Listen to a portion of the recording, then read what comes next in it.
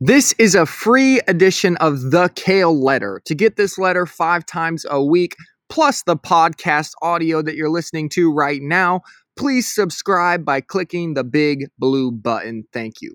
Good morning, everyone. Super pumped about this one. I stole this directly from Dale Carnegie and his book, How to Stop Worrying and Start Living, a classic that I highly recommend you checking out. I've been trying this tactic for a number of months now, and I can vouch for it 100,000%.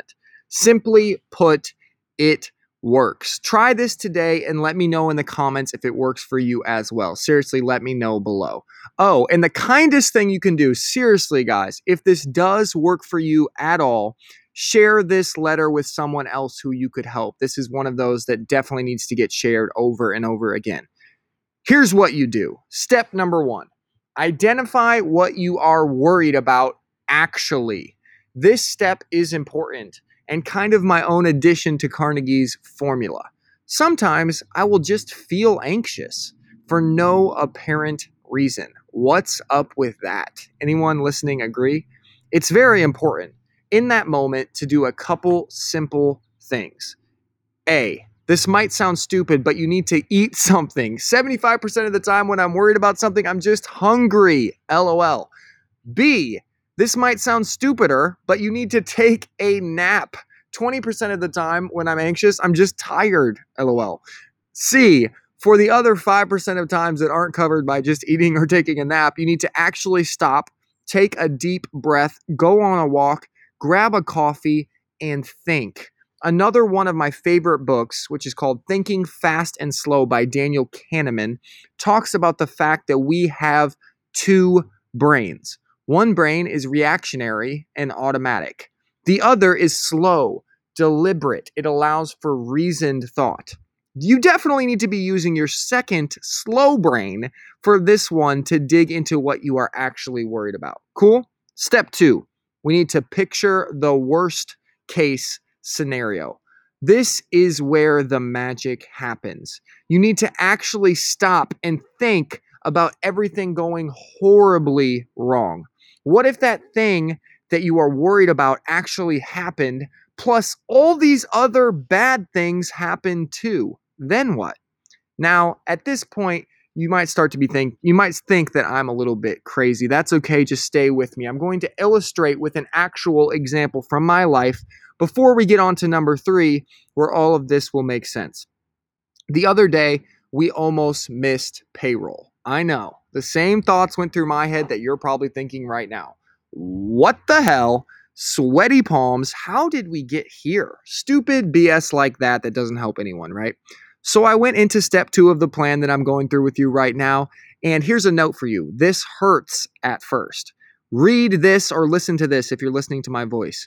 You have to actually visualize it like it's happened to you and accept that this has already happened as a fact. That is super, super important, okay? Here's what happened. Here's what I went through in my head. We miss payroll. I'm picturing this. Visualize it. Whatever bad is happening to you, visualize it. We miss payroll. People start complaining. Half the staff quits on me. That starts to hurt. Like if you accept that it actually happened, yikes, half my staff quit. My customers get left in the dust. Yikes. Refunds spike. Complaints spike. Our credit cards start declining. I have to sell my house, move all my shit out onto the curb, and live in a box on the street. My wife divorces me. I mean, think about the pain of that for a second. Actually soak that in and think about how bad that would feel. Really make it real in your head. Okay, I know I went a little bit too far with this example, but you get the point, right?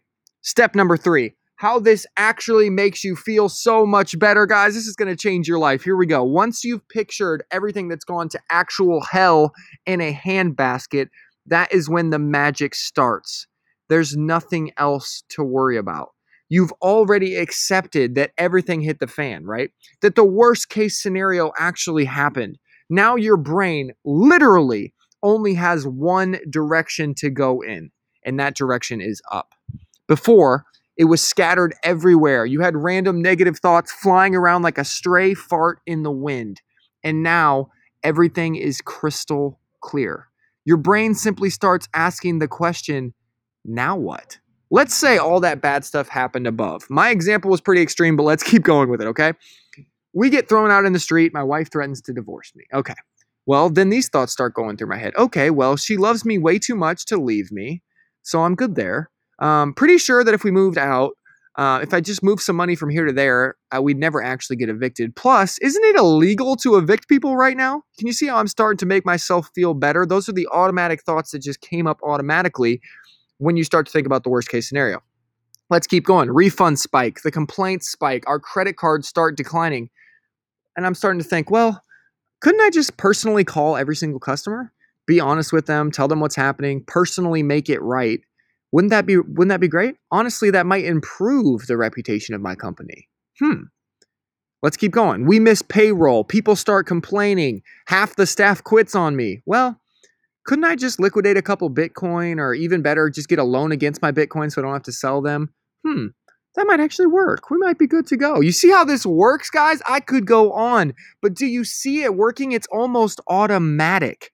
The reason this works is simple. Whether you believe it or not, whether the world has beaten you down a lot or not, you are a fighter.